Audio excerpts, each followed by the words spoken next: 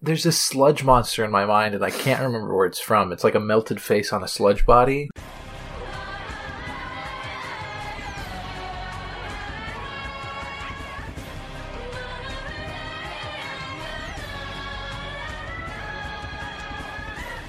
Welcome to Scape Chats, episode 22. I'm Alan, and I'm here with my friend Magellan, and we're going to be discussing 3 episodes of Farscape this week. In particular, we're talking Liars, Guns, and Money parts 2 and 3, which are called Friends Like These and Plan B. And then we're also going to discuss the season 2 finale, Die Me Dichotomy. Magellan, shall we pair up the first 2 episodes and discuss them as a whole? Because the first one was written by Naren Shankar, directed by Catherine Miller, and the second was written by Justin Monjo and directed by Tony Tills, airing January 12th and 19th, 2001, respectively. What'd you think? Well, first of all, yes, we can pair them. Why not? Second of all, okay, do we want to peel back the curtain a little bit? Mm-hmm. How long has it been since our last recording? Months. I would say we haven't recorded since we first started putting episodes on Reddit. Is that true? I think we've tried to record since then once, but we've never finished an episode since then. Maybe we finished so one. It's been almost half a year? Mm-hmm. Getting there. Wow. Yeah. Or at least like January to, it's May now. Yeah. We're not even That's not going to happen again. Correct. At least a gap, like that gap won't reach the feed is what I'm saying. But all that to say that I've watched these episodes at least 3 times at this point in anticipation of different recording sessions. So my initial impressions of them have kind of been like sanded down a little bit, but I think hopefully what we're going to be talking about is still truthful to what I first experienced when I watched them. That's what I'm gunning for. All that to say, with Friends Like These, it was fun, right? You get to see a lot of cool stuff. It's kind of a middle chapter that's not super necessary. I think what I'm finding is the three-part episodes are bloated in the Farscape context, because I just listened to our episode on Look at the Princess, and that seemed to be our opinion on that. And then Plan B, pretty cool. Die Me Dichotomy, pretty cool. That's the take. That's my hot take. Pretty cool.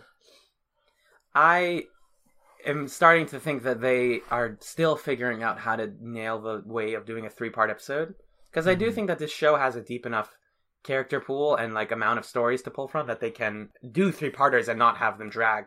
But with Friends Like These, I actually felt like it went kind of long. Yeah. And I am someone who usually really likes that like heist. We're going to get the gang together and do something really cool. And they do. That totally happens. And it's got a lot of thematic meat to chew on, but it just spends so much of its time preparing. And then like the scene where they go out and do the thing, which is attack the Shadow Depository, is like a minute. It's a couple minutes. Very brief. Yeah. Because it has to get more to the John Scorpius stuff. And then, Die Me Dichotomy is kind of a masterpiece. Yeah. In the way that it sets things up. If we want to just start talking about with Friends Like These, I think reflecting on it, what I'm realizing is if you did that in a movie, the 2 scenes that you'd keep from that episode are... Because they attack it in Plan B, right? Yes. Okay. The 2 scenes you'd keep from that episode are the part where it's towards the beginning and John's like, here's who we need. We need a guy who breathes fire. Did you write down all the alien names? I did absolutely write them. Beautiful. We need one of these guys, one of those ones, one of those and those. And then smash cut to the scene where they're all on the bridge of the ship. And they're like, what are we doing here? We were promised currency, blah, blah, blah. And you don't need all the like scenes that make up the meat of this episode where crew members are going out and recruiting. They're interesting scenes. They're cute scenes. And I respect the fact that Farscape is trying to build a motivation for each one of them, but ultimately it's tangential to the main plot. It's in service of doing this cool heist storyline. Yeah, so we get a lot of scenes that are well built, but ultimately they're being built for something that they don't need to be built for. What is the motivation of this whole heist? Jotham has been purchased with the rest of his slave lot by Scorpius. Because right at the beginning of part 1, they're like, we have a bunch of money. We're gonna buy Jotham. And then they go, nope, you have to buy the whole lot. It's 10,000 people. And they're like, that's way more money than we have. And then they find out like a minute later, this is the end of the cold open of part 2, Scorpius bought the whole lot and has Jotham. And his plan is that like you can only get Jotham back if you give me Jon. Also, their money is spiders. Also, their money is spiders because I guess Rygel like got the wrong one, but he got the wrong one because Stark told him the wrong information or something. No, I think they got the right one, but Natira or whatever her name is. Natira set it as a trap for Scorpius. I never remembered her name. I wrote it 5 different ways in these notes. Natira, Nardira. I think it's Natira. Okay. It was money that she was saving for Scorpius, but she was the one who put it as spiders. Spider money. Yeah, to like kill him or something. So there's a lot going on because of that, because you have them like getting all of the people together. You also have Rygel and Chiana. It's doing this like weird greed morality play where they're like, we could just take some money and no one would like just take enough that no one would notice, and then they go in and there's no more money. And then I think the spider money thing, when I first saw it, I got really mad because I was worried that they were doing another "there are bugs on the ship" episode. That was really frustrating to me. But it just ends up being in service of like, we need Moya to be seriously damaged and to motivate the thing that happens later, which is that she needs to go get healed somewhere else. And also it connects Zahn back to her because we've been talking about how Zahn's plot has only picked up momentum once she got to meet the Jonathan Hardy, like the builders. Yeah, the builder guy, or the builders. Yeah. So that's just like further connecting her to Moya as a character and pilot, obviously. Mm-hmm. And so they spend all the time. So the aliens that they get Bakesh, who is the Gauntlet alien. Yeah. And I liked him a lot. He was my favorite for a while. Yeah, I think so too. Because he starts out, and a common thing that I noticed amongst the 3 different alien groups was like, these are the aliens from those episodes who chose to be separate from the rest of their people. Because Bakesh says, I want to live a life of peace instead of being a warmonger. And then there's this like really almost like they're trying to say something about John Crichton and what the crew's motivations are, because they're like, we need you to wear the gauntlet, we need you to do some fighting for us. And he's like, I don't fight anymore. So they're kind of like telling him like, give up your holy ways and like do our bidding. Right, because when they initially in Throne for a Loss, when those guys first showed up, the whole Zahn's plot was like, you got to stop wearing the gauntlet because it's a drug, right? Like that was the whole B plot of that episode. So I think that's actually really smart of this Farscape episode to kind of show the what's it called where you're hypocritical, the hypocrisy. Yeah, that's the one. The hypocrisy of the crew. And Crais also has a great. Is it in this episode where he's like chiding Aaron for resorting? I think it's to in part violence? 3, but I know what It's you're in talking part about. 3, yeah.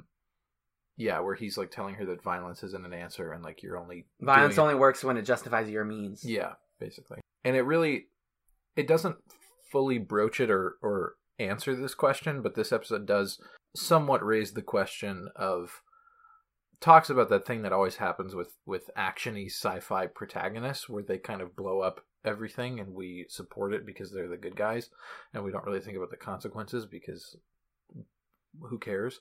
But they are going in and they're going to kill a lot of people and they're causing a lot of trouble and they're, wrapping in these poor aliens just to serve their own selfish whims. So that's something to think about. And it also, just in general, the like recruiting, this process reminds us that all of those episodes that we thought were dumb one-offs were servicing a greater deepening of the universe. Like, all these aliens are still around. They're not just gone because next week we stopped visiting them.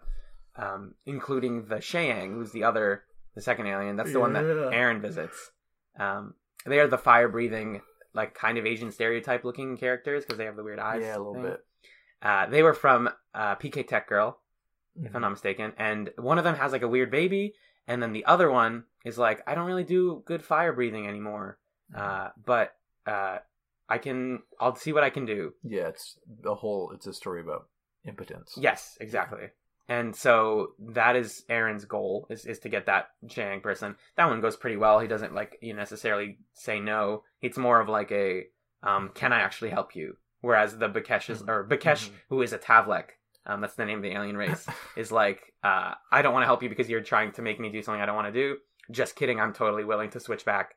And then he says, like, there's a line in, I think, part 3 where he says, it's easier to change your ways when you have money or something. Like, it's easier to change your, like, ethos when you're rich. So I'll do this, get money, and then maybe consider changing back, which is kind of cynical, but in, like, a funny way. Yeah, and then at the end, when he's walking out with his money, he, like, thanks them for helping him find violence again. Yeah, and he says, I'll give everyone their families their shares and stuff. Like, he's still, like, nice, but he's like, thank you for reminding me that violence is the best thing ever. Yeah. Oh, yeah, and then there's a line in... or I'll get to this later. We'll just... The third alien race is it's the ones with the really long hair, and there's, like, the wife and her husband. Oh, the dog people?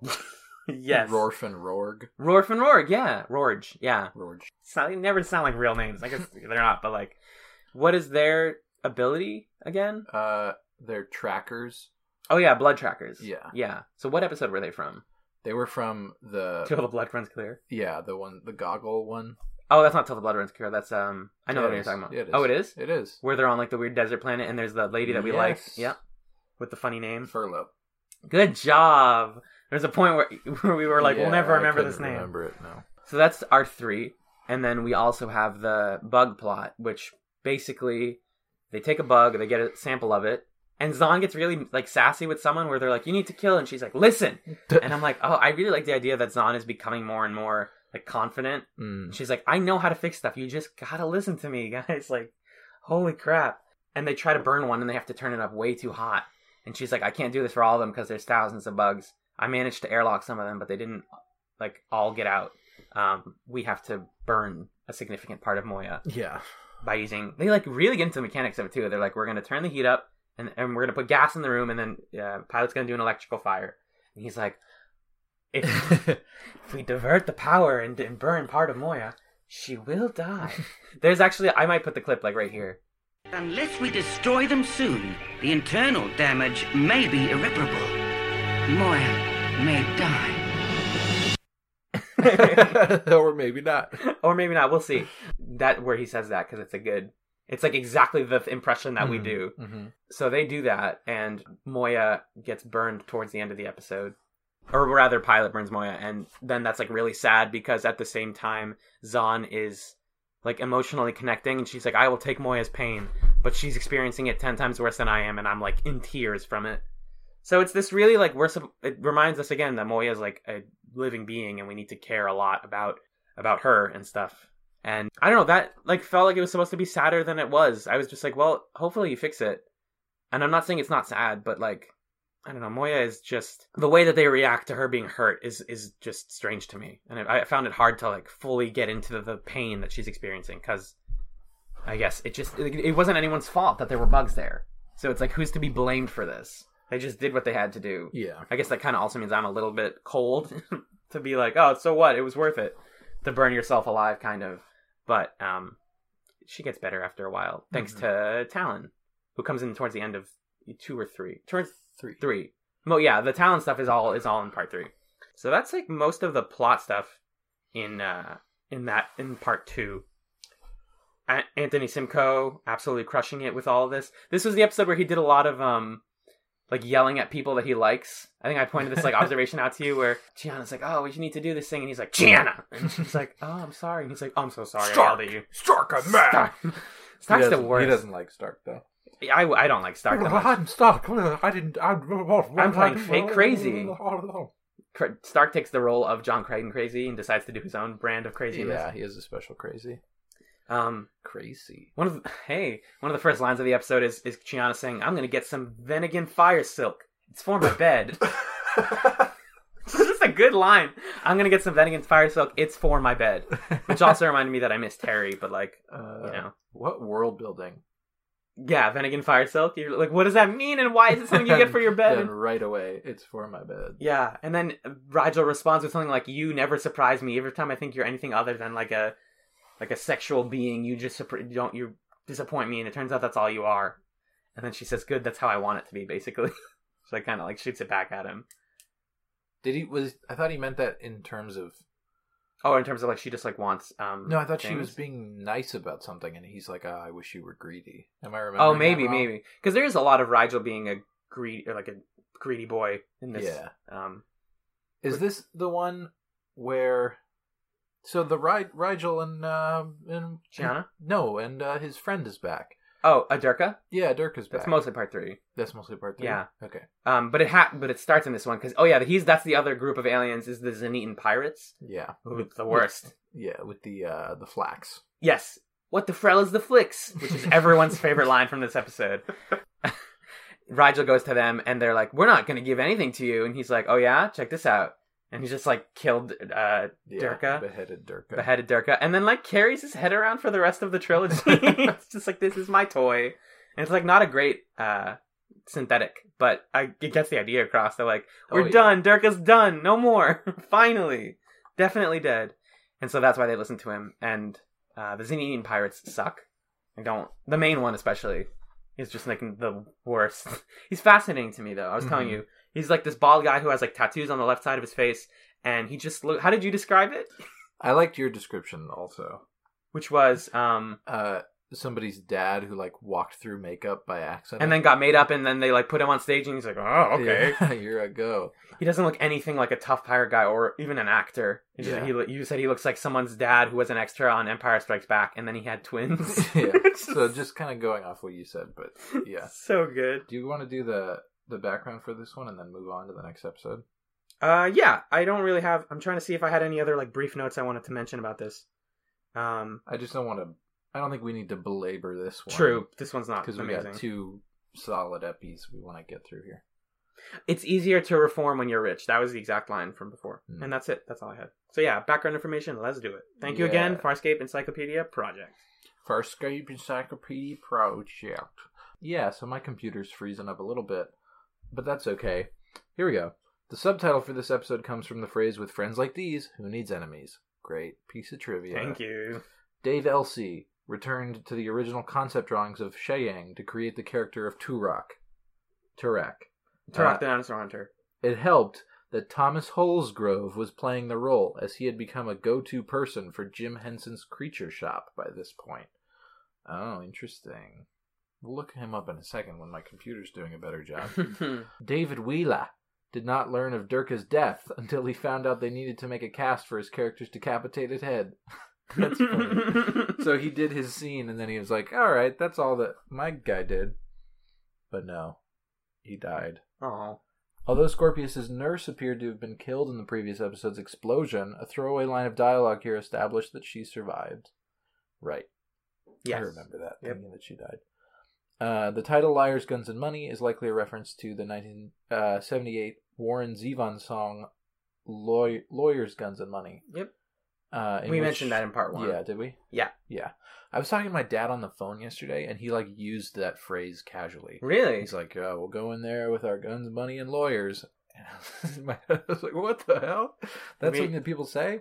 Maybe your dad's also just a Warren Zevon fan. That song's really good. I had never listened to Warren Zevon before that, and that song is like kind of a jam. Hey, this Thomas Holsgrove guy? Yeah? Let's just run down what he's been in. What he do? Yeah, what he do. He's an Australian actor who played various roles in Farscape, often appearing as an alien behind heavy makeup and or prosthetics. He graduated from the Australian National University, and has also performed as a classical stage actor, burlesque clown, and a few Shakespeare roles as well. Wow. According to this.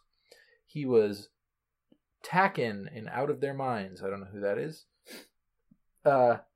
Sastoretsky Kargan in Look at the Princess. It's not a real name, but okay. That was I feel like I recognize that name. Sastoretsky. Maybe Kargan sounds familiar. Yes. Grathin in Won't Get Fooled Again, and then Turok, but he's going to go on to play quite a few more. Oh. So watch out for that guy. He's got a weird chin. They have a consistent person for the big, like, weird creatures, though, so that's cool. Yeah. Oh, Sastoretsky Kargan was the Scarron in Look at the Princess. The Scarron, right. Okay. Yeah. Gotcha. So there you go. Yeah, they did have kind of a similar vibe. Yeah. That's interesting. Is that the last of the background info? Yeah, that's it for that episode. Nothing much. So let's get into the next one. Look at the Princess Part 3, Plan B. Look at the what? Oh my god, it's Liars, Guns, and Money Part 3, Plan B. It's because we were just talking about that, that's fine. Yes. A little bit more happens in Plan B. I thought it was a little bit of a tighter episode. Because at this point, the last one ends with John being like, I'm going to give myself up to Scorpius. Mm-hmm. And you're left with the question of, like, is he going of his own will, or is he still, like, being mind-controlled to go there? We just don't know at this point. Because he even sends them a letter that's like, I'm willing to throw myself away if it means that we get Jotham back. Which, as we learn, Jotham's no prize. We'll talk about that fella. One of the blood trackers gets super excited because this is the point, right at the beginning of this one, like pre-theme song, that Stark is like, I'm crazy, I'm weird, and I'm gonna kill everything. And they're like, Are you like a good killer? And he's like, yeah, I murder people for fun. And they're like, cool, friends. Everyone is weird in this beginning. Yeah. And then just the end of the cold open is the same pirate that we were just talking about being like, we got the flax, we're turning it on, we're taking over the ship because you guys can't pay us. And he kind of like looks at everyone, like does like a weird like back and forth, and then credits. It's like a really awkward cut to credits. Yeah. The other thing that's kind of frustrating or just makes the second episode seem flat is the fact that John like immediately trades himself in for Jotham, and the reaction to that from the crew is like, okay, so we're gonna do the same plan, we're just gonna save him now. But it's like it was so easy to make that swap, immediate swap. I don't know. All it means is that now we don't have John because Right. he set everything up, but he's no longer with us. So now we're saving the person who's going to set us up. It just, I think I shared the sentiment of a lot of those aliens who'd been recruited, which is like, well, why the hell are we here? Like, this is useless. Mm-hmm. You got the guy that you wanted. You can't just do this for free. So Pay your laborers is the secret. Basically. Second message of this. And then the beginning of this episode also is when Krace comes on with Talon, and they're like, "Oh, what's up? You called us?" And Aaron is like, "We need you to help out your mom, help out Moya, by giving her like, energy fluids." And then they're like, or Krace looks at her and basically says something like, "Why you're getting all these people just to like kill people, other ones? And why are you doing all this violence?" And she's like, "We need it to rescue John." And then he says, "Yeah, there's always a reason for violence when it suits you," which is real good. Ooh. Speaking of violence, Joffrey circumcised himself. He cuts off one of his tentacles. I don't know why. I don't know what the purpose of that was. He cuts off his nose thing. Yeah. Too. Yeah. I think because he's ashamed of his. Right. Oh yeah. Dargo literally says that he's like, "You're ashamed of me," and he's like, "Would you not be? Like, Yeah. I never saw you." Yeah. There's a decent amount of Joffrey in this episode, which we'll talk. We need to get to at some point, but like, I also just want to talk about the episode. Yeah. Talon gives Mommy. Oh yeah, Talon gives Mommy nutrients. Then we get to the really, really cool. Talon gives Mommy nutrients, which is I like the word "mommy" like so cut to your core when you read it. Mommy. It's like it hit me in a place that I haven't been hit in a while. Scorpius goes into this is my favorite thing about this episode. Mm-hmm. Scorpius goes into Crichton's mind and meets Harvey in there, and they're at this place called Sawyer's Mill, which is an important place from Crichton's past. Good setting, cool idea. And they're both like, it's so terrifying that they're just like, I'm on both sides of you in the argument, and I can fight you from both ends. And then John's like, you're in my head, I'm in control. And they're like, stab in the neck, which they, like, you're now passed out in your own brain, which doesn't make a ton of sense. Mm-hmm. But it just really highlights like Scorpius is like 90% in control right now. Yeah, he's taking so much over, and John is like barely holding on, even though he's in a place that is like core to his fundamentalness as a Earthling, and he's just not even himself anymore, and it's really sad. Then we get the thing about the fire breather, the Shayang. He says the only way that I can breathe fire properly again and do your work for you is if you give me, I don't know what it's called, but it's a poison, basically. Right. It's actually some good thematic cutting where he says, I'll only be able to do it if you give me this fluid. And then Zahn goes, but that's poison. And then it cuts. Like, woo! Like, it doesn't even have to say, yeah, I know, or whatever. Get some good amount of Natira in this episode. She takes out the blood tracker's eye. Pretty rad. She is like closed. I'm doing a visual right now. Like closed her head thing, and then when she gets really mad, it pops up, or really aroused. Yeah, it pops open. Is this the episode where her and Scorpius have like weird sex? Yeah. Ugh. The dumbest. Like, I don't know if that's It's probably intentionally funny, right? When his coolant thing. Yeah, he's like, oh my god. And then it should have gone like boy, yeah. If they really wanted to go all the way. And then she's like, that means you enjoyed it, right? And then she replaces it. Like, she has like a suite of them and just goes like, click, here you go.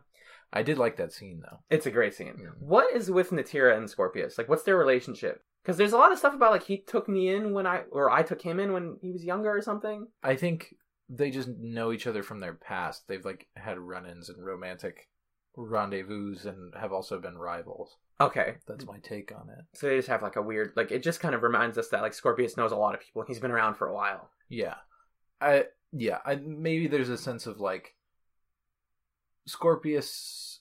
I don't know the exact timeline of him joining the Peacekeepers, so I don't know if he had a time in his life, a significant amount of time before he was a Peacekeeper guy. But my sense is either like he knew her back in the day when he wasn't with the Peacekeepers, or he knew her when he was young in the Peacekeepers, and he through her did like shadier things. Okay. Yeah. So she's part of that part of his life, and also she runs a Shadow Depository now, so she's like coming from money and all that stuff. I want to see more of her, is what I'm saying. Didn't she die? She does do the face turn towards the end, where she says, maybe Scorpius isn't like out to help me, and then she like works with John. Mm-hmm. And then that's when a bunch of people start dying. This episode's a lot of people dying. Yeah. Didn't Natira die? I thought she died. Maybe when she's like running away with John. I guess I didn't write that one down in my summary. I really didn't write a lot for this episode because it's a lot of like, now the plan is happening and it succeeded, but almost everyone we got to help us is dead. The Sheyang gets fired to work, but then he's like, I didn't kill anyone with this, so he he blows himself up, but I forget how he does it. He ignites himself in the Shadow Depository and kills a ton of people. A lot of good like Peacekeeper shots in this episode where they're just like shooting and they look really scary and cool. The one that had a wife, the Blood Tracker, gets like his eye taken out, which is really messed up, and then also killed later, I believe. Yep. Which is just to remind us that, what's her name? Natira. Okay, cool. We got the name right. And then, who's there another alien that gets killed? I think so. And then the pirates like leave or something. I don't know. And the Gauntlet guy. Oh yeah, and then the Gauntlet guy just like he like jumps in front of a bullet and saves John. That's what that is. Or no, not the Gauntlet guy. One of the other people does. I think it's the eyeball guy. I'm getting them all. Everyone dies. Aliens die. The dog guy. Yes. The wiki says that Natira ran away and her current location is unknown. Okay. So she doesn't appear after this episode, but she's not dead. Not dead. Gotcha. Theoretically. Do you have anything else you wanted to like say about what happens in this episode before we get to Jothi? Not particularly. I really liked the Sheyang guy's arc. I think that was probably the only arc of these like side dudes that I found fully satisfying. Because he got to have this noble hero sacrifice and serve the cause and also fulfill his desire to be useful. The dog guy I never liked because he's kind of an apprehensible character. And then the Gauntlet guy we've talked about, as that's kind of it's not about him so much as a commentary on like protagonist nature. So that was useful, but it wasn't necessarily satisfying to see him be like, I'm violent again. Right. And the pirates just suck. Yeah, but kind of in a fun way. Yeah. Yeah. They're entertaining. Yeah, I don't know that there's anything else from this episode that was all that. Oh, the part where they're doing the heist and then the power cuts and then Aaron, her goggles aren't working, so she's like going through blind. Incredible that sequence was phenomenal. Yeah, it reminded me a lot of the final fight from The Matrix, the way that it's like shot, where there's like all the columns and hallways, but it's just like lights flickering and there's like gunfire and there's like lights and smoke, and then like the light night vision turns back on and just dead bodies all across the hallway, and you're like, whoa. Yeah. Really, this show does a lot with a little. Like, they didn't have to show a ton of firefights because they were just like, it's dark. Yeah. It's the same thing that I commented on at the end of last season, which is that this show doesn't do action very often, so it doesn't really need to do bombastic stuff. Like, it does hit it pretty hard at the end of seasons, but like, yeah, I don't know what I'm trying to say. It doesn't need to do a ton of action to make it feel like the show has plenty. Yeah, like this is totally enough for a season. This is enough. This is their action set piece. Yeah, and it was cool, and it's all I needed. And then, so the episode ends, and they have plenty of money now. Where did they just because they successfully attacked the Shadow Depository, they got all the money? And that means they have enough to pay the Gauntlet guy, and he gives enough money to all the families, and they have enough like to spare, so they have some money now. And then the final scene is this like really, if you really care about Dargo and John's relationship, then it's a really tragic scene. Like it relies on you liking both of them, because it's the scene where Dargo is like, I've been talking about this kid Jothi for a while. Here he is. This is my son. He's now on the ship with us, and we have John. Everything's good, right? Yeah, but John's like crazy. John doesn't even say hi to Jothi. He doesn't even look at him. He says, Dargo, I want you to kill me. Please kill me. Like begs him, and then that's the end of the episode. And you're like, because on the way out, he almost goes back to Scorpius, right? Yeah. And Aaron like knocks him unconscious. Yeah. Yeah. Ooh, spooky. Further reminding us that Aaron is kind of becoming the masculine role in those two characters. Yeah. People have talked about that in the comments with us. Like that's going to become more of a thing. Like the way that they like flip who is the masculine type, because she, like in My Few Crichtons, she's the one that shoots first. That kind of thing, where she's like ready to be like the tough one. Sure. Where he's like, I'm vulnerable and sad, and she's trying to help him. But that's the end of that. And then more of the Jothi stuff that we want to talk about is in. Do you think it's in? Would you say it's in more Me Dichotomy? He's in this episode. He's introduced. He has a terrible accent. He's gonna bug us in Me Dichotomy, right? But he's in this one. We can complain about him whenever. Right, that's true, and he's gonna be around for a while. So why don't we just do it now? Yeah, Jothi sucks. Yeah. First of all, visually, it looks like a 2000s teen with like a Rastafarian like headband. Yeah, he kind of looks like there's this sludge monster in my mind, and I can't remember where it's from. It's like a melted face on a sludge body. Mm-hmm. Oh, like Ariel Monsters or something? No, is it from Farscape? A melted sludge monster. Oh, I don't know what you were trying to go for. I don't remember. It's like this, just like a sad face, melted face, monster face. Anyway, he looks like that thing threw up a kid. Mm-hmm. Yeah, nailed it. That's Jothi. And the scar is like cool in theory, but it just like, I don't know. Not that all of our main characters have to be pretty. Right. But I think there's a way to render disfigurement more aesthetically. What do you think the ethics of that are? Well, do they ever talk about the scar? Is it a point of contention? His nose scar? Yeah. He cut off his nose. Oh, that's yeah. Yeah. So that's his disfigurement. That is like the representation of like the detachment he had from his father and the hatred for his culture. So I don't think it has to be pretty, because like it's not a thing he's proud of anymore. Right. Because now he likes his dad. But we also hate how he looks. Yeah. Right. Well, I more hate how he looks because he just looks like they're trying to incorporate adolescence into what is Dargo's race called? Luxon. They're trying to incorporate like adolescent Luxon. Okay, sure. Like a weird so it kind of looks like he has a weird puberty beard. Exactly. He does, yeah. He has like a little bit like a long, thin, gross beard. Yeah. The scar isn't my problem with him. It's more that like I hate his personality. I hate where he's going, I think. And I don't like the way he talks either. He's very like he sounds like an Australian doing an American accent, more so than everyone else does. And he sounds like someone doing a Dargo impression. It's like, Dad, Father. You're like, I know you're not him, but you sound too much like him, and it's creepy. Sorry, I didn't mean to say. We gotta catch some waves. It kind of does have that. He kind of has like, Dad. Yeah. Bill, Ted. Chana's gonna live on a farm. Did you say Bill, Ted? Yeah, I did. Good. Yeah, I just don't like him. Mm-mm. I just don't like him. I don't know. It's really odd to us because we've watched Angel, and Angel has a very similar character, like weirdly similar. Yeah, named Connor, and Angel's the main vampire. He was in Buffy the Vampire Slayer, got his own show, right? Then in season 3, he has like a baby, and then that baby goes to hell dimension and then gets grown up really fast. And hating his dad as like a angsty 17-year-old kid. Mm-hmm. So and then he like ruins that season. It's just baffling to me that these two shows both have the same device of like tough, cool dad who's a little emotionally distant, has an annoying son. I guess that makes sense on paper. Like when you write that character of Dargo, he's super tough. What could make him weak or vulnerable? Let's give him a son who doesn't like him. But something about it just doesn't work. Like when you build a character purely around the idea of he's a petulant teenager, it's just not fun to watch.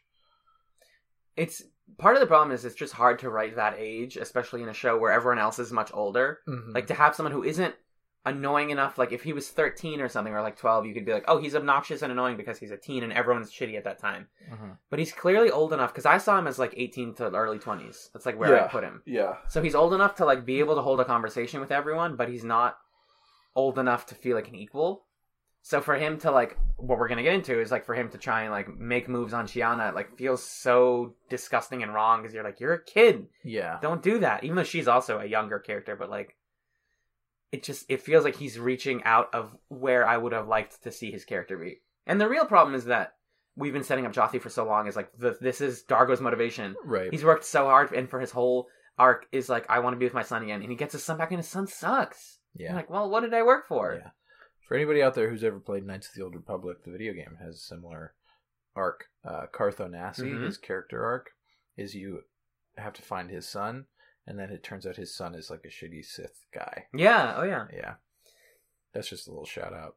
I think that, just real quickly, like that character comes from their like early 2000s attempt at like, adolescence is cool, but also like, my dad sucks. Like, it's coming at it. It's like the response to the 90s like sort of style of writing teens. But then there's also something deeply like classical about the turn that character seems to always take of, now I'm gonna try and have sex with my dad's girlfriend. Yeah Which is, I don't know, it like, again, it makes sense in the sense of, we want to build a story that has dramatic tension and that puts every single character in a morally compromised position. But as an audience, it's hard to appreciate that, because the character of Jotham is so, he's just like this foreign agent, like this weird, I don't know, I don't want to say disease, but like just this okay, you know how species, like, you shouldn't move certain animals to other countries because they come in and they mess up the ecosystem. Yeah, that's kind of what it feels like Jotham's doing. So it's hard to recognize the kind of dramatic merit of what is going on, because it's all coming from Jotham, who's like annoying. I am curious to see where Jotham goes. I'm not willing to write him off just yet, but I'm not. I'm not curious. Do you know stuff? I think so, but I could also like write this without knowing. Like, oh, he's gonna keep going with Chiana. Dargo's gonna find out. Dargo's gonna get mad, and then somebody's gonna have to leave. Yep. And probably Jotham, and maybe Dargo, and then Dargo's gonna come back, and then everybody's gonna be happy, and it's gonna be fine.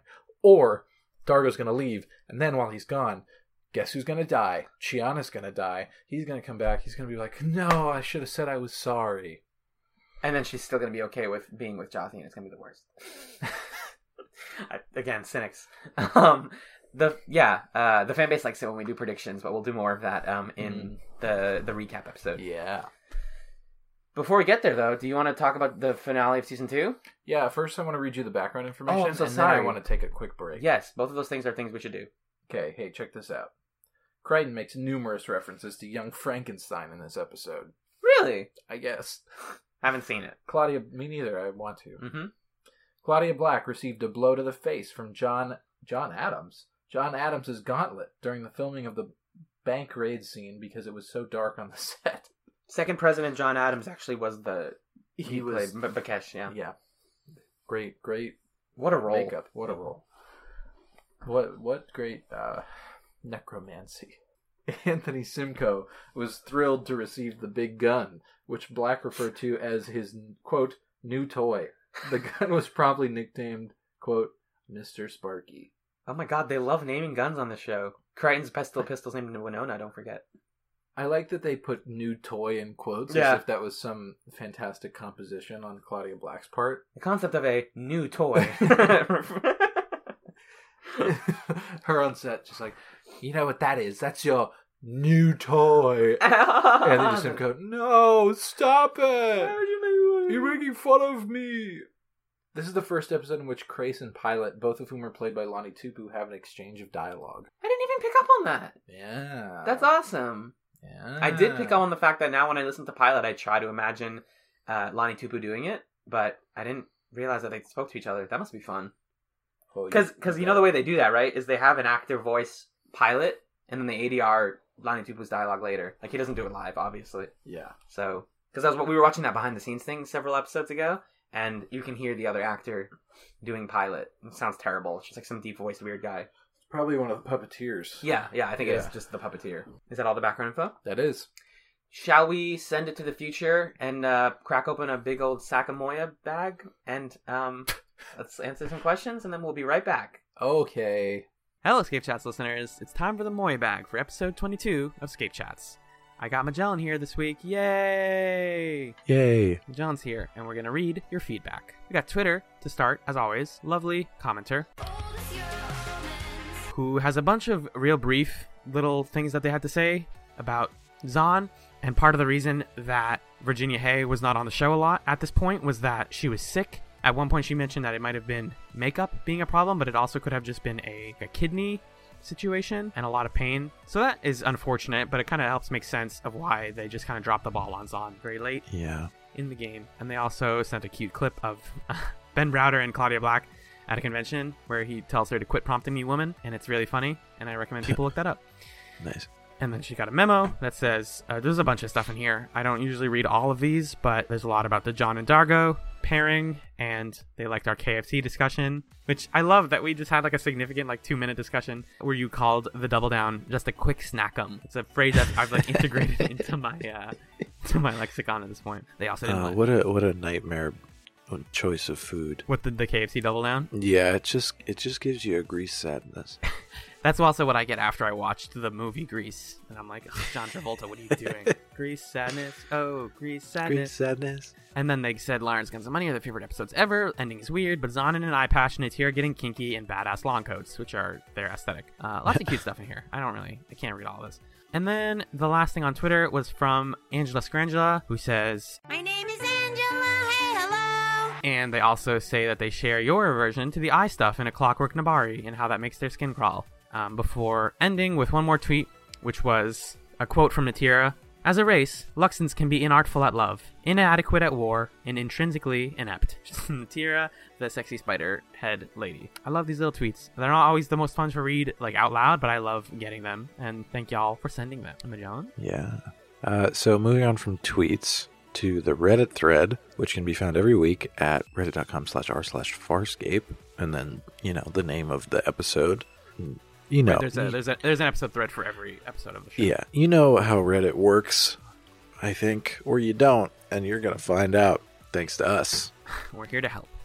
We're here to really ease that process. Mm-hmm. Over on the Reddit thread, we got some comments. A big part of it was you posing a question that we've been kind of pondering, which we don't have to really broach for another half a year, but it's something that we're kind of tooling around, which is if we do another TV recap show after Scape Chats, what show would people want it to be about? We got some suggestions here, so if you have suggestions or things that you'd be interested in, you can keep sending those our way. I would imagine we're probably going to try watching a couple different pilots and figuring out what feels right to us, but that's, again, still a ways away. That sounds like the way to do it. Yeah. But Farscape is just such a perfect show for this that I just want to see if there's a way for us to find another show that would hit that same mark. Yep. So that's that. We got a comment here from Blue Blaze Spear. I gotta say, that's a great name. It really is. And they're a frequent commenter also. They always send these great little paragraphs about the show. Yeah. Blue Blaze Spear talking about, again, how there are real world reasons why Zahn is being cut back. But to really lay it out requires talk of spoilers. So that is understandable. Yeah, that makes me sad. I wish I could blame it on bad writing, but if it really is that, she was sick or she was having personal problems, that's unfortunate. Yeah. Then there's a discussion responding to our best way to, I don't know the best way to put it, but our comments on the inconsistency of Stark as a character and not quite understanding his motivation. Right. Blue Blaze Spear here saying that having seen Stark through the whole show and through Peacekeeper Wars, his characterization never really gets sorted out, and that they tried to make him more than just the crazy guy that you saw in the episode where John got the thing to do the brain stuff. Yeah. But it never really worked out. And then Blue Blaze Spear's comment regarding picking another show is that the success of using Farscape is that it's a niche show that people really love that nobody's really talking about. And so that's probably where we should aim next, which I think is a good comment. We got some other people talking again about Stark and how he doesn't really get sorted out. So that seems to be pretty common. Yes, and I always love those comments, and we will continue to look at different shows we're going to do after Farscape. We definitely want to do one, and, that's a given, but what it is still very much up in the air. Thank you to TRK2 and Leo Chris for also contributing to that thread. We actually got emails this week, which is very, very exciting. Whoa, crazy. Yeah. Wackadoo. Have we ever gotten emails before? We have, actually. We've gotten some brief emails from other people, and we also got the commentaries for a couple episodes from... But this week we got some very long emails. The first one being from Angela Scarangela, who's also the person on Twitter. And I'm just going to read this one because it's pretty short. Hi, boys. It's Angela. I wanted to talk to you about why John kissed Aaron in this episode, referring to Liars, Guns, and Money Part 1. But I knew I need more than the 140 characters Twitter allows, so you're getting an email. Aren't you lucky? Which, yes, thank you. You seem to brush this short exchange aside because the let's kiss so they won't look at us trope is used all the time in movies and TV, which I tend to agree with.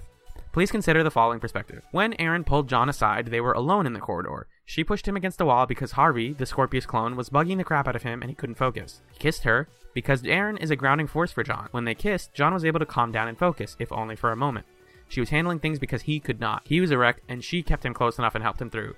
I don't know about y'all, but I consider that real love and partnership. It's as real as I've seen depicted on TV. Thank you for letting me share that. You guys are great, and I'm so glad I found your podcast. That was Angela. Thank you so much. I love that perspective on that kiss. Yeah. Because a lot of people talk about how John and Aaron's relationship is kind of this like inversion of masculine and feminine roles, where a lot of times like Aaron is the one saving John. And even in that like silly tropey moment where they kiss to like get away from a guard that we goofed about, like it is still in Angela's opinion, like contributing to the idea that John needs someone to keep him sane and grounded when he has this clone that's doing the opposite of that.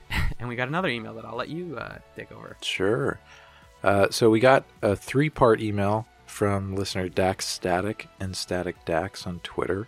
And it was just sort of his story of coming to Farscape, how he discovered it. Actually a kind of funny narrative of his first brush with the show being he was at a convention in Seattle and there was a panel and it's like, oh, this seems cool. I wonder what this is. And then got Gigi Edgley's autograph and thought Gigi Edgley was really cute and was like, I should watch that show sometime. And then totally forgot about it. A year later, got some DVDs, totally forgot that he had them, and then finally started watching. And so Dax Static is now riding with us in this week-to-week rewatch on the road to the Peacekeeper Wars, which he's seen the show, but he's never seen the Peacekeeper Wars, so that's going to be a really exciting development. Especially for what we have planned for Peacekeeper Wars. Ooh, preemptive hype. What do we have planned? We can't tell them. We have a thing planned for how we're going to cover Peacekeeper Wars. Let's tell me later. Yes. You're the one who suggested it. Let's see. Oh yeah. Anyway, yeah, so just a very sweet email from Dax. I'm really, really appreciative of it, talking about what Farscape means to him, how he came to the show, how he came to Scape Chats. So if any of you out there also have the like personal story of how you discovered Farscape and why you started watching it, and you just want to talk to somebody about that, we love reading that stuff. Yeah, we think it's awesome, and that's honestly why we started doing this show, is just to be able to talk to people about a show that's amazing that nobody was really necessarily talking about. And then also, Dax, thank you for in part 3 of your email realizing that you'd misspelled our names in part 1 and taking the time to make that correction. That was it was very endearing. I like that. Solid trio of emails. Thank you so much, Dax. Yeah. You can always send us emails to scapechats@gmail.com, and we love them so much. And if you want to really just like let out your private thoughts on the show, we'll read those there. And if you don't want us to read them on the show, we don't have to. But these were just some really lovely ones that we felt it was good to share with everyone else. Real briefly, before we end it here, I'd like to bring up a couple things. Okay, so what do we have, John? We have like the guest thing. And then we also, wasn't there another thing that we wanted to ask them about? I think we already was asked the them. Next show thing. Yeah. So obviously, email us or send us anything if you have good ideas for another show for us to watch that you'd be interested in. And then just another brief thing. If you have like a decent microphone, or even if you just have like a phone or whatever, and you'd like to be on an episode of Escape Chats, if you want to talk about a particular episode with us, or here's an idea I just came up with. As we start approaching the end, if you ever feel like just sending us a little audio recording of like your experience with Escape Chats and or Farscape, when we get to the end of the show, we can round all of those up and put that into like a little thing at the end. Because and also feel free to send in your commentary on an episode in an audio file if you want. If you have thoughts on an episode that are under 2 or 3 minutes and you want to record yourself, then go for it, and we can stick it into an episode. Yep. But yeah, also if you want to be a guest host, if that's something that is appealing, then we would love to hear a sample of like what your mic sounds like and get a sense for how free you are, because we want to start bringing on other people to kind of enrich and enliven our discussions. Right, just further closing the gap between us and the crew members. Like, the captain's door is open, so you're free to open it up and just hop right next to us and fly the ship with us. They're called scuppies. I told them I don't like calling them scuppies. Crew members is way more like cohesive to me and doesn't sound gross. Scuppies sounds like a gross illness or something. Nobody suggested an alternative. So then I am taking precedence and I'm saying crew members sticks for now. But you can call them scuppies in like your corner of the internet. That's fine. So yeah, you can send clips of that of yourself to us at scapechats@gmail.com or whatever, or email us. And we got Twitter at scapechats. We have Tumblr at this point, which is scapechats.tumblr.com, where we have an anonymous ask box where we can take questions. You're allowed to send those anonymously if you don't want to have your name read. I think that's all the ways that you can get at the show. We do plugs at the end of the episode, so we don't need to do those now. Is there anything else, Magellan, that you want to bring up before we soar back into episode 22? No, I'm all set. Wonderful. Thank you for listening to the Moy Bag, and enjoy this discussion of Daimi Dichotomy.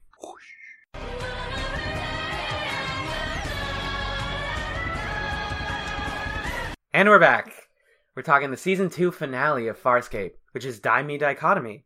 It was written by David Kemper, directed by Ron Woods, and it aired January 26th, 2001. I love that we're in 2001, by the way, now. That's, like, kind of cool. Magellan, what did you think of the season 2 finale? Oh! Wait, first of all, we always call it the 21st century, but we never call it the third millennium. What's the deal with the... No, because it's the second millennium. No. Oh, does it work the same way as centuries, where you add one? Yeah. I guess because we don't talk about millenniums a lot, because everyone's lives were in the second... No, they weren't. We were born in the second millennium, and now it's the third millennium. We're trans-millennial. We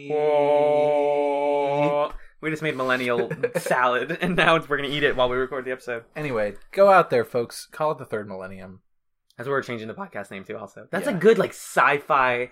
The third sci-fi, as in like money. Money, we're making the money. It's the 21st century. We got some great Farscape episodes in here. Like Daimi Dichotomy. Which is better. What do you think? Okay, first question. Better or worse than the season 1 finale? Oh, better.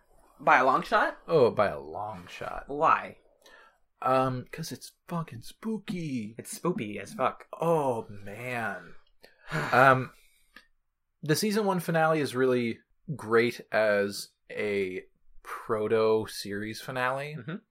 I think it had more of a sensibility of, in case this is the last one, we want to make sure that every character has a closed-off arc. So it, in a sense, feels complete, and then they tack on the cliffhanger part that kind of cheapens the rest of it. And it's like, but stay tuned for next time.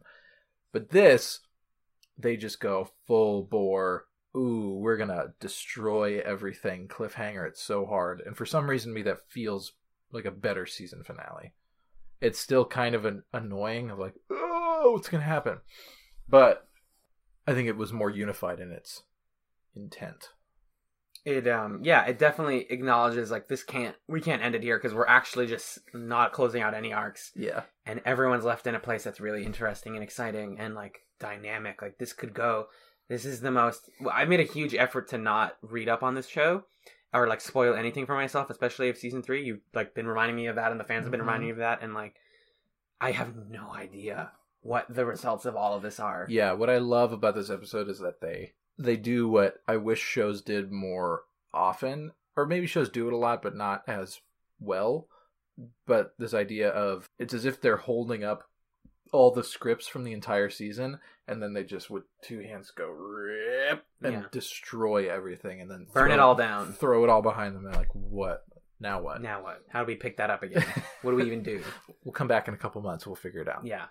And with the break that we have right now, like, I know I rewatched these last night, but with the break since the last time we recorded, for example, we're approaching the amount of time between the ends of season 2 and the beginning of season 3. Yeah. So I'm like feeling that palpable anticipation of like, I need it now. I really want to see what happens. So basically the main thrust of this episode is that John Crichton is being possessed more and more by Scorpius to the point where he's no longer himself. We have the scene at the beginning where it's like another beautiful Aaron trying to calm John down because he is like smashing a mirror over and over again because he keeps seeing Scorpius's face in it. Really good stuff. And then she comes in and says like, you know, you need to talk to me. You need to let me in a little bit. And he's like, I'm fine. Everything's good. Like she says, look at the mirror. What's in there? It's you, John. He's like, yeah, it is me. But like the visual is still just like very clearly Scorpius. And you're like, it's getting to the point where you don't even see John struggling anymore. Like, John is just, like, gone. And it's just Scorpius playing John at this point. Yeah. Like, puppeteering him in a way that a lot of this episode is Scorpius using John's relationship with other people to manipulate them and to hurt them. Yeah.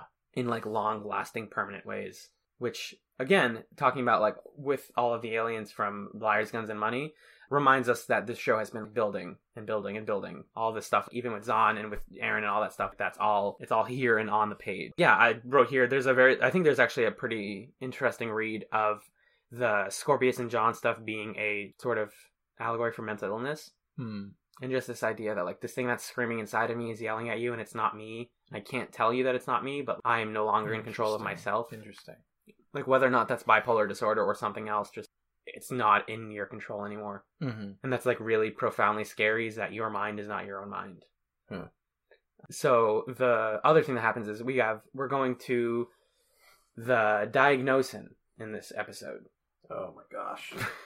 What a fun guy. Yep. The Diagnosin is that's the Diagnosin. And its friend Grunchilk, which I had to keep looking up because they say it like once. Grunchilk is fantastic. I really liked his character. I have a good picture of him in here, actually. I might use as the episode thumbnail. Yeah, he's just fresh from the Wingstop. Yes, exactly. He just looks like the shell. He's dripping in oil. I drew a picture of the Diagnosin also, which that's actually pretty accurate. Yeah, it's basically, I'll also post this somewhere. It's like it's kind of like hunched over. Yep, that's what it sounds like. And it's got a weird face, and the most important thing about it is that it has a mask that covers its like nasal cavity and mouth. Can you listen? The Diagnosin has this thing to cover it. It's like ways that it would inhale pathogens because it has such a sensitive immune system that like any slight pathogen, even as Grunchilk mentions, like the chemicals in Chiana's hair would kill it instantly if it went into its nose and mouth at the same time. Yes. Which is the most Chekhov's gun thing in the world. Yeah. They're like, oh, just like he has a mask. Make sure you don't take it off because then he'll die. Here, hold on. Let me show you how it works. This comes off. And then you breathe in and then it's dead. And you're like, I wonder if he's going to die that way. That seems weird. That's out of order. Yeah. And then the other like cool thing about this episode is that the way that they convey that like Scorpius is taking over is that we get the introduction of the what would you call the fusion? I called it Crichton Scorp.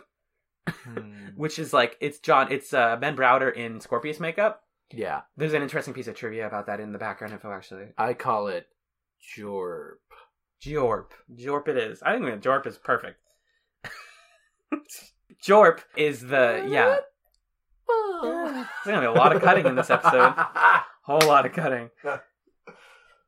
So most of the stuff that happens in this episode is just John being taken over by Scorpius and then hurting his friends. So like Aaron's talking to him and then he's like, oh, I really trust you, and they like go in for their physical intimacy. Oh god, that scene is so heartbreaking. I know! He goes in for the intimacy and she's like, yeah, she says, I love you, right? Yeah. Yeah. And he says, I love you too, and like goes in for the kiss. And like, does he actually kiss her? He like headbutts her. No, well he like is about to kiss her and then he like knocks her head into the back of a wall and knocks her out. Yeah. Like brutal. And you're like, that's all they had together was their like physical connection, and you're just like taking that. It's so Scorpius the actor, Wayne Pigram, is not in this episode, in that part at least, like that's still Ben Browder, Mhm. but you just like the entity of Scorpius is in that scene very strongly. Ben Browder destroyed it. He wrecked it. He crushed it so hard. Mm-hmm. I think in the past I've had some questions of like, oh, Ben Browder, oh, is he good? John Crichton as a character is amazing. Yeah. Yeah. It's just a Constantly evolving. Fantastic performance. So haunting, Jorp. And the costuming and the makeup also, whoa. Yeah. Yeah, very spooky. Blink and you miss it. Like, they look so similar, it's freaky. Mhm. Even though they have different, like, basic facial structures, you can just, like, see it there. John also manipulates Dargo and Jothi in one of my favorite brief scenes of the episode. The double tongue, as I call it. Yeah. Because he talks to Jothi and, like, threatens him, and he's like, I'm gonna kill you. And then Jothi's like, no, you're not. Tongue. And we're reminded that Luxons have, like, a super long, paralyzing tongue. Mm-hmm. Hits him, and then Crichton catches it. He says, "Nuh-uh, I gotcha." Followed immediately by Dargo being like, "Yeah, uh-huh." And then father and son work together and knock him out. And they get him. I just want to, by the way, give the full dialogue exchange of the Aaron John. Oh, yeah. interaction. Yeah, please do. So, first, Jorp, is that what I said? Jorp, yep. Jorp says, I would be lost without you. And then in that line, he's turning back into John. Aaron says, then you will never be lost. No matter what happens, you have worked your way into my heart. And then Aaron says, and you've shown me that I have one. John says, I love you. Aaron says, I love you too. And then knocks her out. And Jorp says, you are so my girl. And like licks her. Oh, yep. And he licks her. Yep. He does lick her. Oh. Especially because Claudia Black is the best actor on the show. Yeah. By a long shot. Her part in that scene too is heartbreaking. To just like lose the constant attempts to help Crichton. Yeah. And it's like still him physically to her, and it hurts a lot. At this point, the way that the Diagnosin also plans to help Moya, which really just like there are no more consequences for the Moya getting burned thing, because the next episode they're like, we got it, we fixed it, we can fix it. Mm-hmm. But that means we have to spend the whole episode getting Moya and Pilot high as fuck. Right. And you get that great line from Pilot when he's talking to like Rigel or something, where they're like, oh, Pilot, you're so high, and he's like, I am no higher than I have ever been. My position is fixed. Because, yeah, Pilot has zero chill. This is the picture of Grunchilk that I have. Again, I think this will just be the episode picture. Yeah. That's a good picture. Hey, folks. He's very cute. And we get the introduction of the Diagnosin planet, which is really cool, by the way. I don't know what the planet's called, but it's an ice planet. And their whole thing there is that they store bodies to use for experiments. Or to use to give people organ transplants. Right. Yeah. So, okay, I was going to ask you, like, what's the reason for that? But it presents this cool, beneath the level of the plot, ethical quandary to consider, which is, like, everybody that they have there, they say, like, oh, it's fine because they're dead. And then someone's like, definitely not dead. And then Grunchilk's like, it's fine. They were seconds away from dying. We just kept them like that because they were about to die anyways, and they're way more useful when they're alive.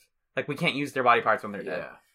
But it's like you're still freezing live people and then putting their body parts in other people. So, like, is that okay morally or not? Because you can see the Grunchilk argument of, like, they were going to die anyways. But maybe they weren't, because if you could freeze them, then you probably could have kept them alive. Right, but, like, as soon as they're unfrozen, whatever was they're just going to die. Probably going to kill them. So you think it's okay? Like, it's completely okay to freeze live bodies and take their organs out? But you, like, see why it's a question, though. Yeah. No, I see. I do understand, but I understand both sides of the argument. Right. I think I'm falling on the Grunchel side here. Yeah. On the side of the Diagnosin here.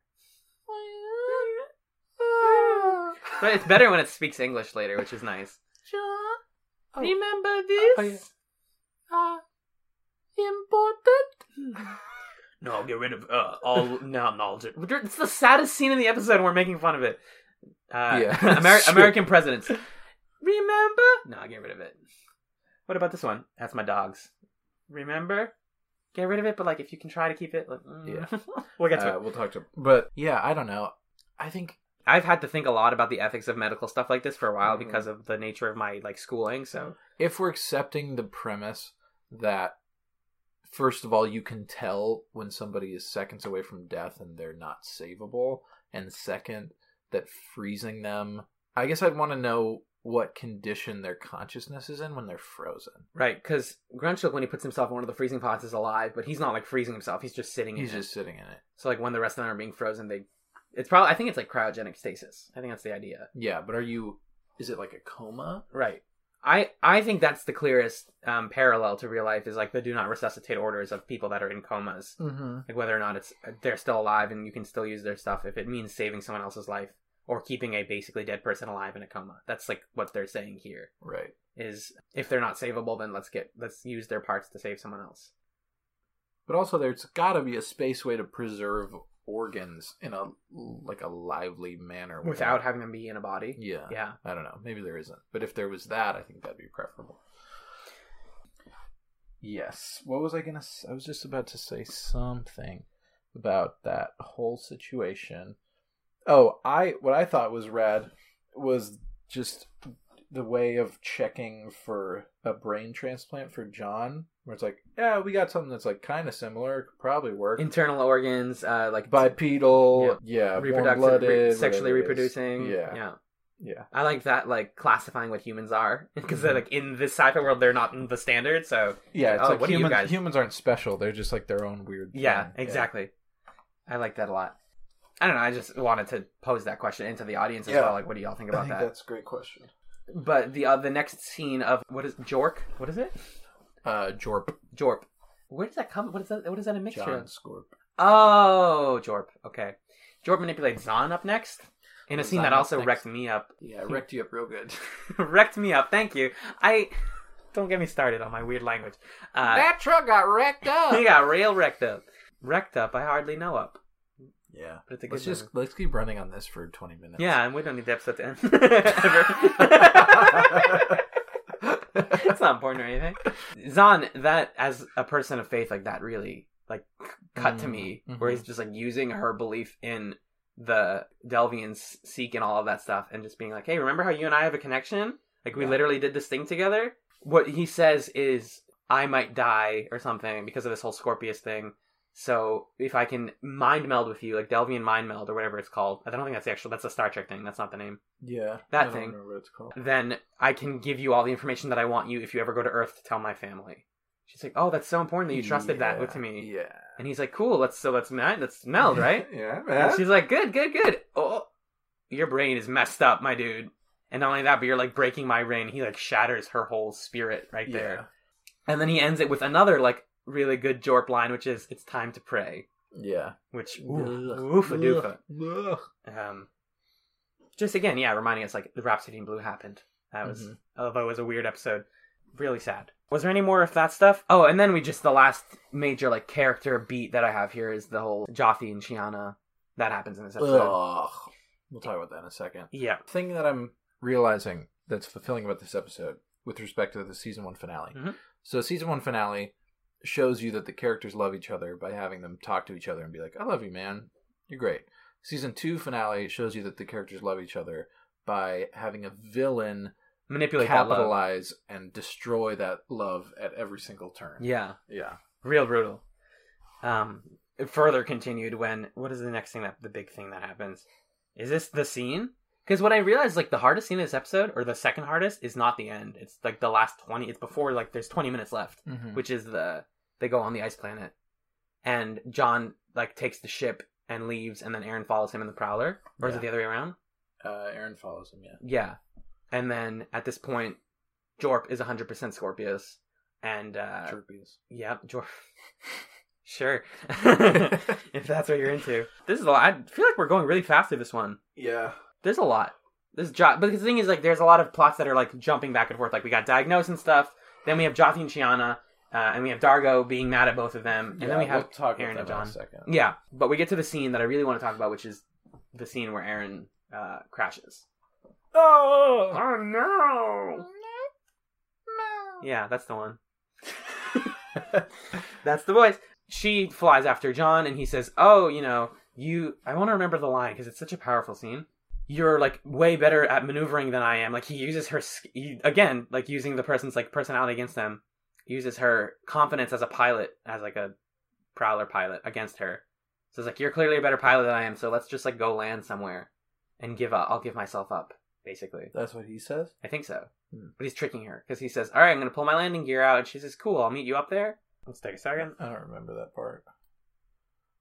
It's just the dialogue while the two of them are flying. And then he basically uses it to drop his landing gear on top of her ship. Oh. Fucks up her ship. Mm-hmm. And also conveniently fucks up her like emergency eject because tension. And then her ship crashes. She ejects. Well, she's about to eject, and then there's that really sad thing where, like, now John is back. It's only John, and he goes, please don't eject. Like, you will not survive if you eject because you're going to land in ice-cold water. Yeah. And she just has that, like, I have no other option. Like, very calculating, like, very peacekeeper. This is the only thing I can do. I'm sorry. I hope you meant what you said in the neural cluster. Really great sentiment. Great sentiment kind of ruined by the phrase neural cluster. Yeah, it's very true. What happened in the neural cluster? I don't remember this. That was where they were when they were saying their love stuff. Oh, that whole thing? Yeah. Yeah, so that is her. She's like, I love you. He's like, I love you. And she's like, I love you too. Oh, and then feel like I have a heart and all that stuff. She says that and then ejects. And he says, yay, I did it. Scorpius Crichton is happy. Or the Scorpius part is happy. Yeah. And Aaron goes into some cold water and doesn't make it out. Kersplash. Well, she makes it. They take her out. Aaron! Yep. And it's really sad. And then they cut right to her funeral. Yeah, and he cuts the hair right off her head. Well, we'll talk about that right now, which is right now. Yeah, cut to funeral. Everyone gives up a thing. They're all on the planet. It's really sad. Dargo gives her like a Qualta blade or something. Yeah, something. Shiana gives her something. Pilot. They're all in like cool funeral outfits, which it's like this is not an appropriate time for me to be talking about outfits, but like I notice it sometimes when they get new outfits. And they all give her something, and then John kisses her while she's dead and in like a coffin or whatever. And then from behind, like while he's still handcuffed, because they know like Scorpius is still in you, so you can stay around, but like no. Cuts her hair from behind. Someone made a really good point that's really impressive that Claudia Black acted dead while he cut her. He like kissed her. Like doing dead kissing is like a really weird acting technique. Huh. But yeah, so I think that hair is going to come back in a significant way. I don't. Yeah, right? I think it's just hair. Everyone tells me that's just a memento, but I'm like, please, what? In my mind, the perfect way for this to go, and we'll do predictions next episode, but like, John uses that hair to clone Claudia Black and makes a new clone Aaron's son, makes a new one, and then the question becomes, is this still the same person even though it's a clone? Like, ooh, cloning storyline. But realistically, they're going to like resurrect Aaron and it's going to be less cool. Don't tell me anything! That's my prediction! Shush! You're looking at me, John's looking at me, he's making sassy faces. I'm trying not to. I know, but that's my prediction. That's what I'm keeping. And then there's still, you're like, that's got to be it, right? Everything's sad. Scorpius has manipulated the whole crew and broken them all down. Maybe my dichotomy has been mead. Another little moment of love here. Oh yeah. In the quotes. Dargo is on the comms with Aaron when she's chasing down Jorp. Yep. And he says, Aaron.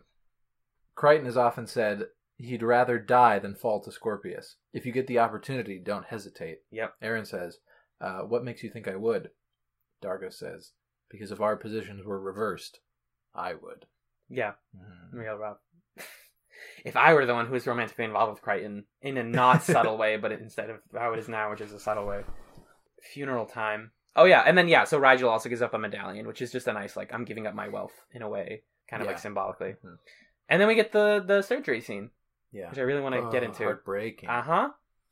It again is like a single scene in this episode that, similar to like the Diagnosing Planet, asks us a lot of questions about medical stuff and healthcare.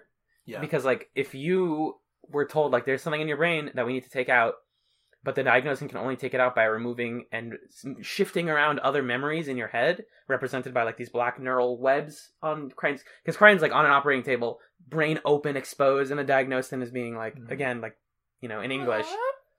Remember? Yeah, and he goes through all the different memories of his life, and one of the first one is like creatures. So it's just like every dumb creature from the whole show. Yeah, and he's like, no, that's stupid. I don't need any of those. I'm going to see all of them again. And then he gets American presidents, and he's like, that's useless at this point.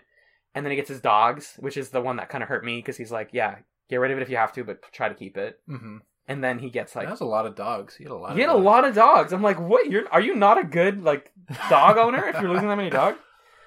I guess if you're like dogs have short lifespans, like if you just have had a dog since you were a kid. At once also. Oh, true. Because he was probably like a farm boy, so maybe like just had dogs around. Farm boy. It asks the question of like if you had to pick like what key memories of your life would you just be willing to like toss out if it meant you could live? Toss salad. Do you have any particular like big things that you'd be like? So would you be willing to give up like elementary school? Just toss that right out. Yeah, I think like what it came down to for John is he wanted to remember people, right? Yeah, I think that's what it is. The most precious memories are like, who is this person and why do I care about them? I could lose, like, oh, when I was in second grade, my locker combination was this, or yeah, I don't need that. It's like I had a heavy backpack, or yeah, I don't know, or like one time I went to the Denver airport. No, but in this case, like the stuff that they're taking out isn't minor like that. It's like entire huge sections of your life, like years of your life that you'd be willing to lose. Like, would you be willing to lose high school? Yeah, I think so. If I kept memories of like people from like select memories of people from later or earlier. I don't know. Like from right before or right after, and you're like, Yeah. oh, we existed between then, but I don't know what the context was. Yeah. Or what I did. Yeah, I guess. It's school stuff that specifically is hard for me because I feel like all of that is contributing to like you developing as a person. So then the question is like, does John lose the development as a human that he had from like knowing about these things? Yeah, right. Like, where is... I mean, that's the question of... When you get amnesia, like, who do you default to? Right, You know? right. There's a lot of movies that deal with that. Like, if I... was that dumb, like, Nicholas Sparks adaptation where the guy, like, had amnesia and then his wife had to remind him why they fell in love? Like, Barf City. 50 First Dates? No. Yeah, that's a similar plot, though. Yeah. But that's not the one I'm thinking of. I'm thinking of The Vow. That's the one. Oh, fuck, The Vow is so bad. Saw the movie in theaters. Yeah, I wonder, like, if I lost all of my memories right now, who would you be like, that person's important to me? No, but who would I be? Oh, right, that too. Know? That's a good question. And that's also what the thing is asking. Yeah. But they kind of use it as like, you're only losing minor stuff. And then they say, you are going to lose speech. Right. And he's like, that's crazy. Like, I can't remember the important people to me, but I'm also not going to be able to speak to anyone. Or no, he has a line. Oh, yeah. He says, what about all of this stuff? And then they're like, or the diagnosis says to him, you can lose it. We're going to try and put it back once we take the thing out. We just need to move it, basically. And then he says, there's no one I really want to talk to. Nothing worth remembering. Then why live? Right, exactly. And the diagnosis takes it out and he starts babbling for a bit and it's kind of like, oh, how weird, like blah, blah, blah, blah, blah. But it reminds you that like, I was going to text you this last night. It's really impressive to me that this show is still about communication 2 seasons later. Yeah. And like, it's not only a subtle theme, but it's like the main theme. Mm-hmm. The main character losing their ability to talk is like, that's the whole show. It's hellish. It's like, yeah. It's like the worst of the worst. A profound nightmare. Like their ability to do the one thing that this show says, which is if we can communicate, that we can cure all problems of the world, all social ills. And so for him to lose that is like really heartbreaking. And then you're like, this should be fine, right? Though, like he's gonna get it back. The diagnosing is a professional. And then, boop. Yeah, but the way they build to that is really impressive because it's Grunchilk running around. A button. Yeah, I gotcha. Grunchilk is like running around in circles, and then Peacekeepers see him, and then they turn a corner and they like chase him, and then he puts himself in a cryostasis and like covers his eyes or something. Like they won't see him if he covers his eyes. Like, don't see me. And they take him out, and I think they don't kill him. No, he's alive. They leave him. Did they leave him there? Oh, they do actually just not catch him? Take him captive? I don't Something remember. like that. But he's definitely alive. Because I know he comes back. Maybe not on the show, but like in the comics or something. And then the Peacekeepers tell Scorpius, John's here. Scorpius comes down. And we finally see this is Scorpius. And he says, hey, what's up, y'all? Hey, Diagnosin, how you doing? Diagnosin's like, oh, what's up? And they like get close and he kind of like talks to him. Hello, Scorpius. Hello, Dad. Dad. Yep. I also, nice bit of information that the Diagnosin was the one who made the coolant rod situation in his head. Yeah. The Diagnosin is the reason that Scorpius can exist with 2 races in him. Yeah. Yeah, so he says, oh, that's really cool. Thank you for all the help. I don't need you anymore. And then does the thing. Open. Yeah, he does it like so slow. It's not even like forceful. He's just like, click, click. And then, or breathe on. And then dead. Diagnosin is dead. Yeah. Scorpius is an amazing villain because he just does exactly what he needs to do, He never takes undue pleasure in committing violent acts. The only time that I've seen him go overboard is at the end of this episode. Mm-hmm. And that's like, that's the biggest thing that is exciting me about the next season. Mhm. Is like Scorpius finally went overboard and did a thing that's like a huge action and made a significant change instead of just it's like unnecessarily cruel. Yeah. Mhm. So people know what we're referring to. Scorpius sees John on the operating table with no speech and says, "You're not getting that back. I'll take the neural chip out of your head, but John Crichton, do you have the actual line in front of you?" I condemn you, John Crichton, to live, so that your thirst for unfulfilled revenge will consume you. Goodbye. And then just leaves. And he's gone. And just leaves John Crichton brain exposed, speechless, literally without the capability of speech. And the episode ends with John screaming upside down into the heavens. Brenda! Yeah, Brenda. It's a weird, everybody loves Raymond crossover. That's the only word he can say. Yeah, that's Deborah! what a sad story. To be continued Yeah. next season. Ugh. Fuck. Fuck me, man. I don't know, man. I was going to say I couldn't imagine watching this at the time and having to wait, but we have. Right, we did it. Can you check real quickly when the next episode premiered compared to this one? Because this was January of 2001. So, Yeah. what's the actual break? Because I want to know if we're close to hitting it, or if we did hit January it. 2001. The next episode was called Season of Death. Amazing episode. Yeah, Name. great name. It's looking like this one. So January is the U.S. Yeah, year. yeah. Oh, March. 2 months.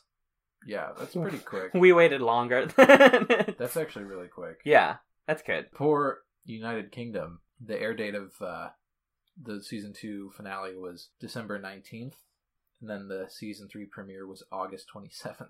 Ooh, okay, so So they got had what to we wait got. A while. We have the UK wait. There must be basically. some gap, like big gap, mid-season gap in here in season 3. There has to be. Because that's too fast of a turnaround. you Yeah, mean? 2 months. That's not much time. Yeah, TV aired differently at the time, especially like Sci-Fi does their stuff differently. Yeah. Because they just kept filming. Although I hear season 3 is a big jump, like visually and like writing wise, everything is better. Huh. So we're gonna get to that next week, something. or not next week. Next week we're doing the recap. The But recap, for now, season 2 recap. well, actually, let's talk about Joffrey real quick. Yeah.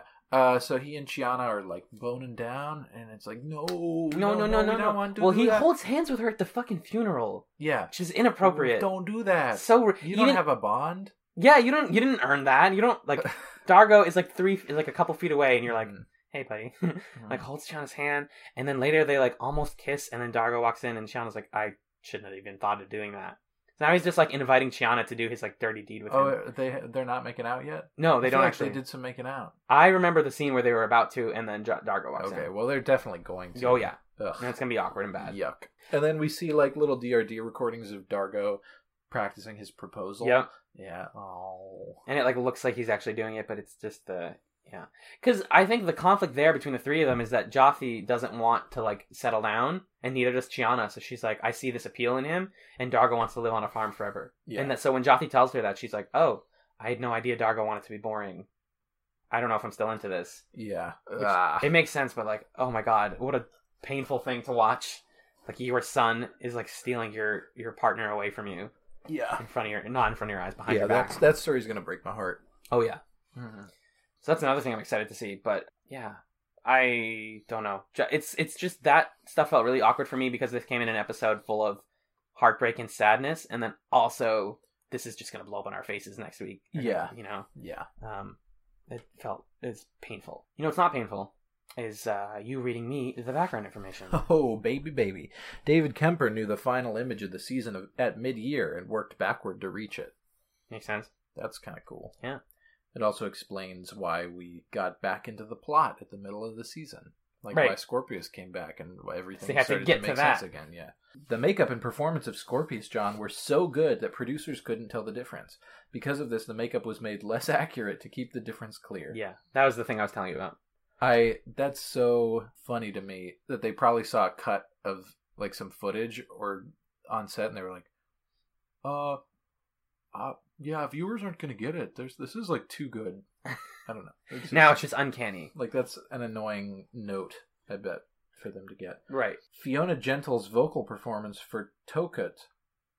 Who is Oh god, that's not the Diagnosin, is it? What? No, maybe. maybe. What you said to me. Ooh, what you say?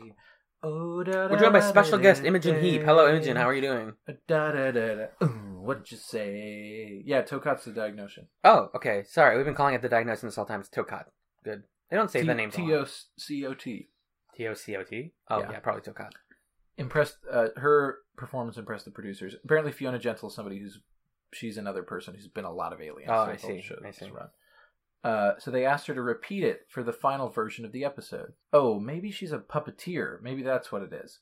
Oh, like she did the puppet voice when they were going to dub it in later with the better voice, and they were like, "No, you're good." Yeah. Fiona Gentle's a puppeteer, and she provided the voice of the Diagnosion. I gotcha. But she is a puppeteer for seasons 2 through 4. Oh, I see. That's kind of cool. Yeah. So her voice impressed the producers, so they asked her to repeat it for the final version. The brief for the voice was originally a high-pitched harmonic warble interposed with Kalahari Bushman dialect. Whoa. That's appropriate, because it's an Australian thing. Mm-hmm. I don't know why that blew me away. So that's cool. Yeah. The shot, it must be fun to be a puppeteer and do like a stupid voice for something that you know they're going to put somebody better to replace you. The like big spider thing from that episode where Rigel got kidnapped. And they're like, good work. Thank you. The shot of Aaron ejecting out of the Prowler was done overnight by one of the CG artists who knew that it was needed for the episode. Mm-hmm. I gotta get this done. Rockney's gonna love me. Finally. That's mean of me. He was great. He did a great job. Anthony Simcoe did his ADR work in Paris as he was on vacation there after the episode finished shooting. Mrs. Simcoe, please put down the baguette. I need to talk about space real quick. Oh, it must be... Oh, this is a weird thing to think about. That they probably do their ADR lines out of makeup. Right. Totally. So that's just like Anthony Simcoe. Like, he's just a big, regular tall man. Blonde. Yep. And he walks off the Parisian cobblestone streets into this recording studio. And goes, Crichton. All right, do we get it? All right, I'm back to my life. Back to France I go. Rockney S. O'Bannon tried to push the envelope as far as possible and recalled, quote, "Once again, it's a question of how much you can ladle on. How many threads can you leave untied and really make it a feast of mysteries?" Rockney. The producers knew that there would be a third season. They knew it, and set up the cliffhanger to be resolved early in that season. Rockney said, quote, "Man, we pretty much knew, in terms of rating and appeal, that there would be a third season. We came from nobody knowing we existed to the fan base starting to gel at the end of season 2. Blah, blah, blah, blah, blah, blah, blah, blah, blah." Apparently Farscape was expensive, but yeah, it was still going on. Cool. Rowan Woods was nervous with his directing duties. Spent a lot of time preparing, saying, "I didn't know we could do it until we got the script. I was a bit nervous about doing the boss's script for the first time," David Kemper. "And with the Kemper script, you really have to be careful not to invent too much extraneous stuff. Manjo's a great writer, but he has a different style, and I tend to be more at one with Manjo. He bends, and I bend. You have to be careful with a really good Kemper script, because if you go off the track, you go off at your own peril. The one thing I decided to do with that script was, in the 4 weeks beforehand, I just asked the guy stupid questions, and as Kemper does, he gave me hour-long answers." That's awesome. Kemper seems like he's way into the minutiae of this show. Yeah, I'd love to meet David Kemper. Yeah, for sure. The gibberish uttered by John after the surgery was not random utterances, but scripted. Oh, interesting. I guess, yeah. Okay. Yeah, that's something. That's commitment, I guess, to the bit. Yeah, commitment to the bit. That's what we do. We commit to the bit. And speaking of committing to a bit, we are committing to watching the show more, but I don't have to do the episode teasers that I thought I would do because the recap is next week. So let me close Netflix. I didn't breathe for all of that. I'm like, where's he going? Since we're not doing that, I'll say it's time for a little bit of housekeeping. This has been Scape Chats. I'm the master of the house and the... I don't know how it goes. Les Mis. Is that it? Oh, okay. Les Mis. Check it out. LesMis.com. I've been Alan. This has been Magellan, and you can find us on the internet. I'm at twitter.com/Alan Ibrahim. I'm at twitter.com/justafluke, but let me hear how his is spelled. I only spell it because my last name is weird and people don't always know how to spell it. It's Ibrahim, first name Allen. Put that together, you got a username. Kid, sit down, sit down. All right, I got something special for you. You got a last name, you got a first name. Put those together in opposite order, and you got what's Boom, one you called. got a username. That's the name. Wolf of Wall Street. Now on DVD. And Magellan, just give him the spelling of yours real quick. JUSTAPFLUKE. Good. You can slow that down on your own. Good luck. You can follow at ScapeChats on Twitter. You can send us email, scapechats@gmail.com. We love receiving those emails. We love that. We put an episode thread on the Farscape subreddit every week at reddit.com/r/Farscape. Wow. Cool. And is there anything else you want to plug real quick? Oh, on my end, you can go ahead and check me out in the podcast realm on Stanford Improv Radio Hour. Yeah. Yes. We've not been putting episodes out for a while, but we've been backing them up and they're going to come out for a bit. And then I won't be on it anymore because I'm graduating that place. You can also check out my webcomic that's not updating currently, but will update eventually again at theplatonicSolidscomic.tumblr.com. It's very funny and you should read it. And both of those things are very funny and you should listen to them. I would say even when Magellan's not on Stanford Improv Radio Hour, you should listen to it because it's very funny. And that's not just because I'm friends with the host. I am at Twitter where you can find a lot of my stuff. I have a piece going up on our blog that I'll link to on my Twitter at some point. It's about college. I want people to read it because I think it's worthwhile. And I'm on another podcast called Fireside Friends, which you can find wherever you listen to podcasts. It is once every 2 weeks, and it's me and my two friends, and we talk about pop culture and each other's lives, and we just become friends, and we sit in front of a technology fire, and we talk about anime. I think that is it, though. That's it. This has been Scape Chats for one last time, somewhere in the universe. Keep that high five in there. And this. And this.